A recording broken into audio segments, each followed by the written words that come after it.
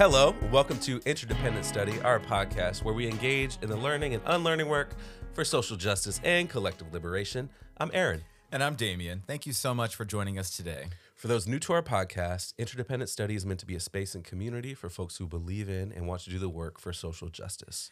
Each week, we bring something new to the table and discuss our thoughts and feelings about it through the lenses of who we are and where we can go for a more just society. We want Interdependent Study to be a space where we're always learning with one another. And Damien, you're up this week. Oh, did you forget? Oh, no. This is going to be a short one, folks. What are you bringing to the table today? Oh, my goodness. I am prepared, I swear.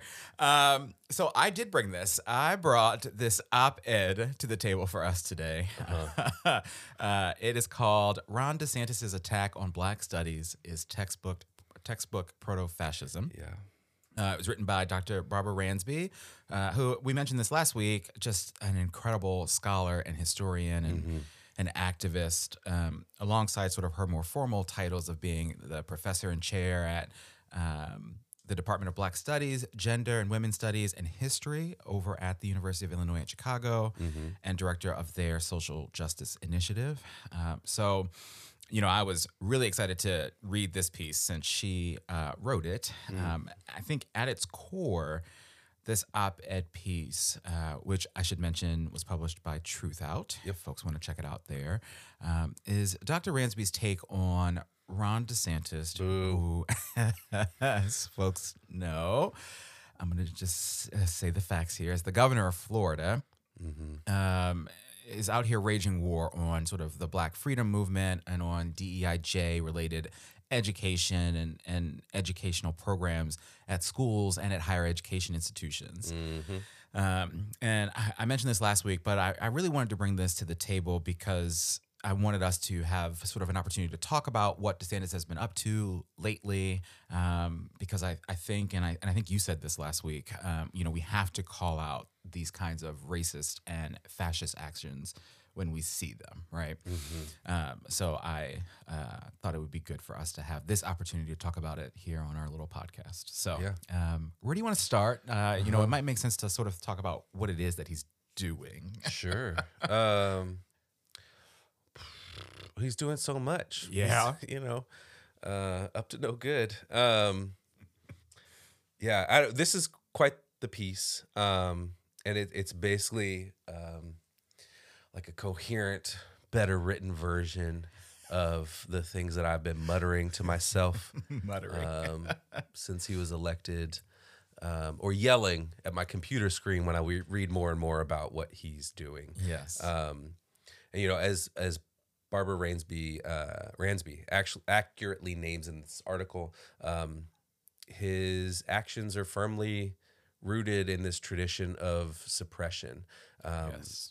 Through his executive orders and through his ability to influence policy through the Florida Department of Education, he's really trying to limit learning and limit student exposure to theory that he deems dangerous. Right.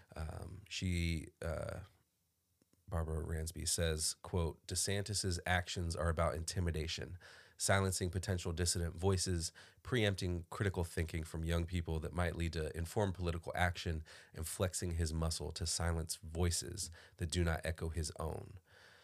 But his actions are also racist. And so I think this is something I just want to shout, say, mutter to myself again and again to whoever will listen, even if it's just me. This is book burning without the fire. This is McCarthyism without the House Un-American Activities Committee. This is just like, the choice to get rid of whole swaths of understanding of what it means to live in this country. Yes. By saying that it's not allowed in schools anymore. And he's doing so many different things that it's hard to keep track of all of it. But this is, this education piece, I think, is what we are. It's so insidious because the choices that you make today, have long lasting ramifications down the road for years, for decades, generations. And so that's one of the reasons why it's so infuriating not to diminish any of the other terrible fascist things he's doing, but this is one of the things at the top of the list. Yeah, that's so fascinating that you say that, right? And it's a good sort of reflection and application of his actions, right? This idea that it could have this sort of ripple effect and long lasting effect on our society, right? If you're taking the opportunity away from young people to learn about this, it is troublesome to think about what that might mean when those young people grow up, right? And the things that they know and don't know about our history and what might happen. Right. That's fascinating. Yeah. And it certainly is suppression. I mean, I appreciate you bringing that quote and talking about what Dr. Ransby mentioned in this piece, because that's what it is. It's suppression, for sure.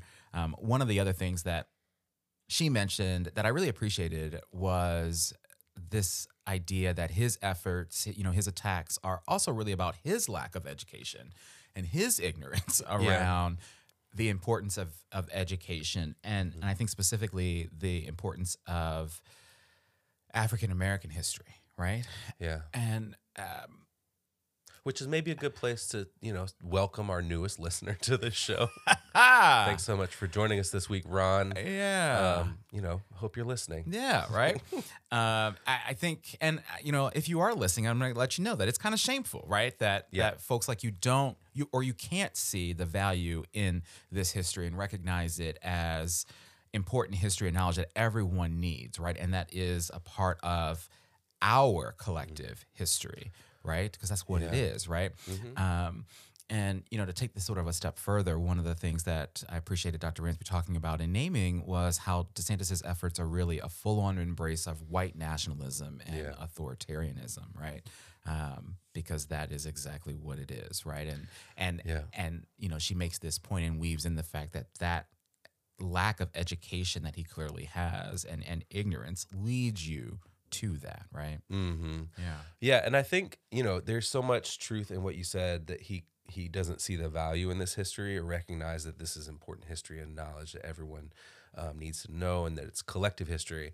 I think that's true. I also think that there is a shadow to that truth, that he does see that the importance of it, and he's actively suppressing it because of what it could lead to. Yeah. And I think that there's totally there's an element to that too, where I think maybe this is like he's being strategic because what does it look like if people are, I think he's making some leaps into like, what does it mean if people actually learn the real history? That's a good point. But and a few things I want to actually talk about is some of the history that is in Florida that she mentions in this article. Oh yeah. She points to a few of the things that have happened.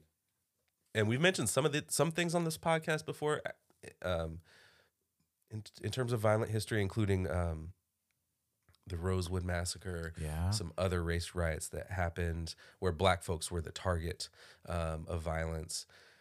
But she points to another thing that DeSantis probably doesn't know about, and the importance of Black studies, if he'd ever been taught anything, including the story where she says, quote, "For example, NAACP organizers Harry and Henriette Moore were blown up on Christmas night in 1951, 130 miles from DeSantis' hometown of Jacksonville, by white vigilantes who knew nothing of the Moore family's culture, motives, or life experiences, and likely didn't want to know.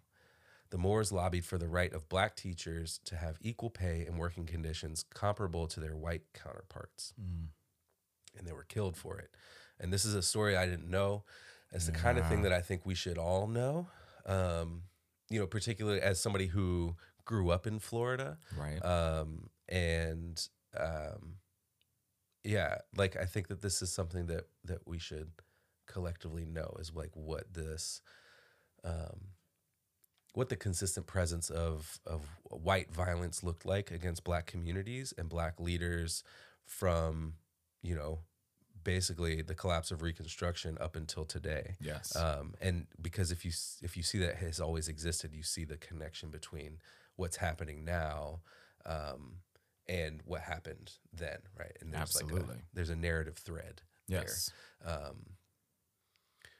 You know, and this is why we need these courses that he opposes in the books he's been banning from schools is these courses and these books explore these topics. We have to know this history to understand how the promise of the USA that we've all been taught in some form or fashion is incomplete and has never been fulfilled, because anti-Black violence has always been a current, an undercurrent, ever present in our history. Absolutely. And I especially appreciate you bringing up the idea of this being a part of our history, and this is what this education, with these textbooks help us to learn about, right? Like this incident, I hadn't heard of it either, with the Moore family and what happened to them on this Christmas night in 1951, right? You think about that being so long ago. It's not. My dad was born in 1951. Yep. Right? Like, so that is not even that long ago, right? Yeah. That this anti-Black violence is a part of our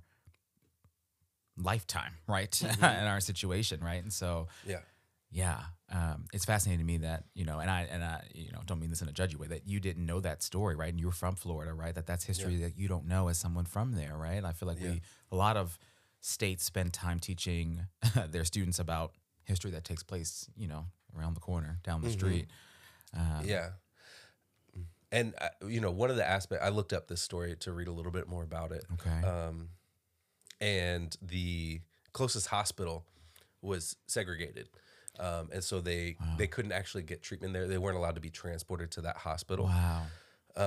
Which is partly why they died. Yes. Is because they had to travel much further away to Sanford, Florida, which is also where Trayvon Martin was murdered. Look at that. So look at the connections there. There's also like, and you know, that's, I don't know, like weird, eerie coincidence more than like meaning, but there's also probably like political policy meaning in those different things. But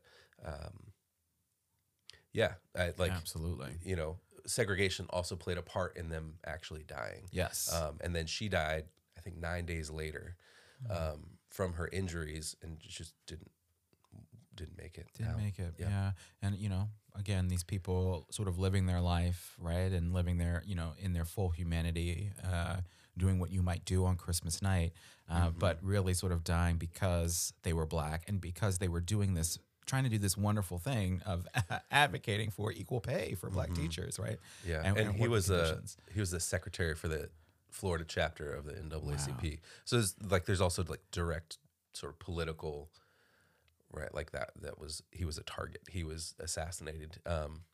The additional stuff I read about him was that he's considered one of the first martyrs of the civil rights movement, or one of the first people to be assassinated as the movement sort of started in the 50s. That's really just incredible, and just like, you know, good history for us to know and for everyone to learn. So I appreciate that. You know, I think all of that really is just good and speaks to this idea that I made about the importance of education, right, and learning about our history, right? It's so important. So I'm glad that Dr. Ransby included that in this piece. And one of the other major points I think that, you know, she made in this piece that I want to talk about is this idea that DeSantis's actions are 100% fascist and racist, right? And so I want to quote something that she said in this piece. She said, DeSantis's dangerous actions are textbook proto-fascist measures. His militant opposition to any teaching of the Black freedom struggle is also reminiscent of the South African apartheid regime's book banning and curricular and speaker censorship, which limited the circulation of ideas that could undermine the legitimacy of an unjust system. Yeah. Right? Like, so you think about the connections there.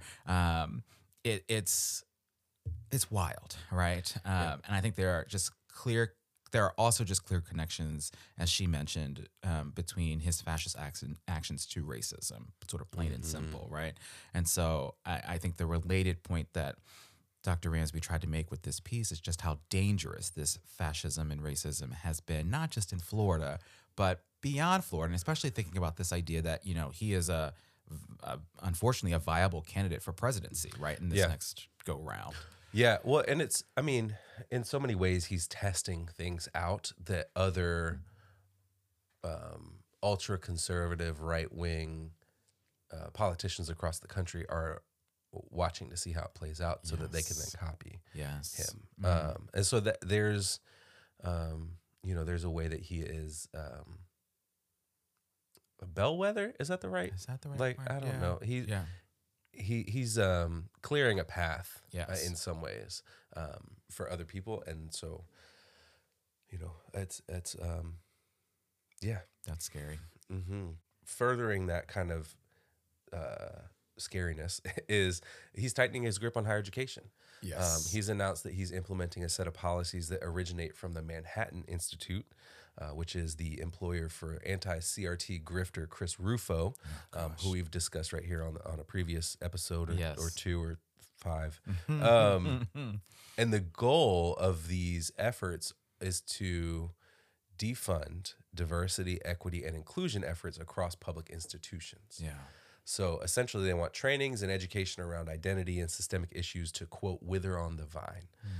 So he's coming for the full spectrum of education, and we need to be alert to what this means and fight back against it. And I also want to think about, like, how do we support, as two folks working in higher education, Yep. how are we supporting and how can we support Floridian colleagues who are going to do this work and move this work underground? Yeah. Because I'm confident that that's how that'll happen. Oh, absolutely.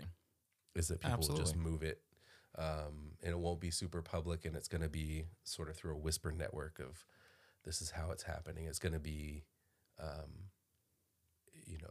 informal and probably.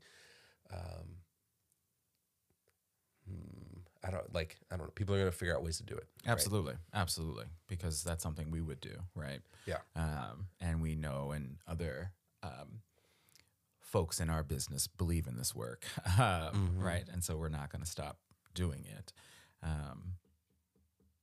It's scary to think about what he's doing to higher education as well, right? In the midst of all of the awful things that he's doing in the state of Florida, for sure. All right. Well, how about we shift here in our conversation and talk a little bit about application and how does all of this sort of apply and influence our work and our daily lives? Yeah.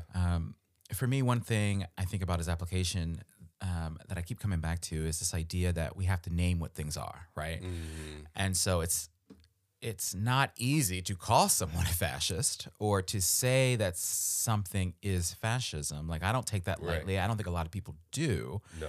But that does apply here to DeSantis and to what he's doing in Florida. So I think that's important. And I think the idea or the act of naming it helps us to recognize it and then therefore work to fight against it. So that's one piece of my application and sort of thinking here. The other for me is just recognizing the importance and the power of education, and the importance and power of learning things like African American and LGBTQ plus history and culture. I think Dr. Ransby does an incredible job of showing us just how important and powerful that is when you consider how ignorant Ron DeSantis is, right? With his justification for his actions, right? And the kinds of questions he's been asking in public settings. And like you said, willingly or unwillingly, right? And how he may be playing the game or not. But he's doing this in public, right? As the governor of Florida, asking questions about things like African American studies or the lived experiences of LGBTQ plus folks, right? Yeah. So I think that learning work, that education is something that we have to all be doing and we have to be fighting for. Yeah. Yeah. I think that's great application. Because so much of what he has said in response to like that AP course was, that it lacked educational value. Or something. My application for this week is, I think, twofold. One is in this history that I already mentioned, but our shared full history is where so many of us can find and do find inspiration in resistance, whether that's to enslavement, to racial terror after Reconstruction, basically had the rug pulled out from under it, Yep. to Jim Crow, to the current era of over policing and mass incarceration. There are examples of people who stood up and dreamed of a world beyond the one we have. Yes. And the purposeful attempts to hide that away is damaging to all of us. Yeah, absolutely. And so we have to stand up for it by learning it, and by also fighting back against these choices, these decisions that our politicians are making. The other thing is I want to pull a quote from the article Okay. that she says. So she says, but here's the good news. Florida is not only home to the likes of Ron DeSantis, it is also home to the smart young radical organizers in the Dream Defenders, the Florida Rights Restoration Project, Florida Rising, and the Power U Center for Change. These are the forces of the future. These are the young organizers who are pushing back against the bullish backwardness of DeSantis and Trump, and they have peers in every state. Yes. We have to support them as much as we oppose the racist and repressive agenda of the right. And so that's my other application here, is that there are people on the ground in every place across the South, across this country, who are fighting back against this kind of ultra-conservative agenda from the right wing. And we've got to find those people and support them. Absolutely. And join them when we can as well. And when that's, where you fit into this movement, we have to find our places in the movement too. Absolutely. So. I love that. I love that I think that was towards the end, or that's Yeah. how she ended it. That is how she ended it. That was great. I love that our application here sort of works in tandem. One of the things you said about sort of recognizing our shared full history is really powerful, right? And I think to take it a step further, that word "our" is important, right? We have to recognize that it is our history, all of our history, right? And so we have to all own that and appreciate that as we continue to do all these other things that we talked about. So I appreciate that. Well, next up is homework, right? What do we want to do when we leave the table today? I want to add one thing to my homework, because you talked about our colleagues in Florida who are working in higher education. Like, I love that. I appreciate that. I want to think on that a little bit. Like, how might we be thinking about how all of us who work in higher education are thinking about our colleagues in places that are under attack like this. So I want to do some thinking on that, and we'll talk about that a little bit. So that's one piece of homework. And sorry if I stole it from you. I think one of the things I want to do is to do exactly what it is that we do on this podcast, right? Yeah. I think it's so vitally important to continue to have the kinds of conversations that we have here on this podcast, and to continue to learn and unlearn, to continue to find ways to be in community with one another, right? To learn about and understand the full humanity of each other, to fight for a world where we are all free and safe and healthy, and able to live a good life, right? That we live in a world where people aren't burned down in their house on Christmas Eve or Christmas night, right? I think if we keep doing that, if we keep showing up in these kinds of ways for each other, I think that's a huge step in the right direction and against the likes of people like DeSantis and their thinking and their actions. So what about you? Well, I think as I think more about my homework, I think you saying how we fight against the likes of people like DeSantis. I think coming together is a big one, and I think that we have to expose the way that these kind of demagogues, fascists, whatever you want to call them, the ways that they actively divide people. Yes. Right. And the story of race in this country starts with the story of a shared class rebellion in which Black people and white people, who were at that time both indentured servants, fought against the ruling class in this country, and the ways that, right, like there's parallels to the ways that that leaders then wanted to divide white people from black people, and in so many other ways, right, that has evolved. But that's this is a continuation of that thread. Yes, DeSantis is continuing that story that we have in this country, of division of people and dividing people to therefore weaken people. And so I think coming together to fight against people like him is crucial. I like that. And then I also, alluded to this a little bit, but learning more about the assassination of the Moores and the Moore family. I also want to learn more about the story that Barbara Ransby mentions about the intimidation of Dr. King in a St. Augustine home that he rented in the summer of 1964. Yes. And there are some resources from the Zen Education Project and a few other places that I want to take a look at about both of those things, to learn more about that shared history that we all have. That's great. That's great. And good places to learn from. So we will do that. I like it. Very good. Oh, I have one other thing for homework. For homework? Truth Out is an independent media publisher, and at the bottom of their articles, as you click on their articles, they have made a request for people to donate small amounts of money because they need some help to stay open. Yeah.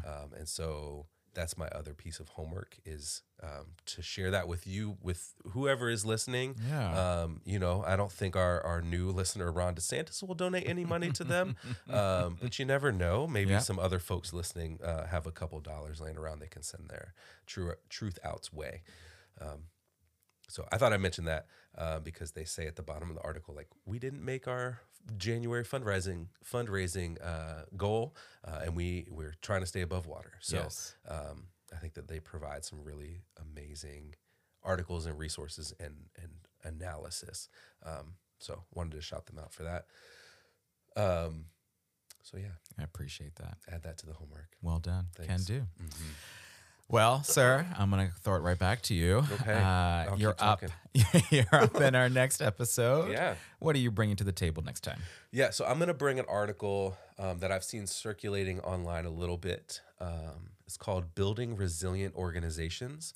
It's written by Maurice Mitchell, who's the National Director of the Working Families Party. Okay. And he says in the introduction, quote, "There are things that we can and must do to shift movements for justice toward a powerful posture of joy and victory. Such a metamorphosis is not inevitable, but it is essential. This essay describes the problems our movements face, identifies underlying causes, analyzes symptoms of the core problems, and proposes some concrete solutions to reset our course." Wow. Yeah, I'm excited to read it and talk about it because I think it's so important to consider not only the outcome of our work, right? Like the work toward justice, the work toward liberation, but how we get there also matters, right? And I said a version of this last week that, if you have a revolution, but you only can fall back on the ways that things worked before your revolution, your revolution is incomplete. Yeah. And so, this is an article I think that's calling for a shift in the ways that we do work with each other, the ways that we come together, the ways that we organize, and it provides for some possible solutions to those concerns. Oh my goodness, that sounds incredible. You said shift movements from justice towards a powerful posture of joy and victory. Yeah. He says. That's incredible. I'm excited. That sounds awesome. I'm glad you found it. I'm looking forward to it. Very good. All right. Well, with that, we want to thank folks for joining us today and for listening to Interdependent Study.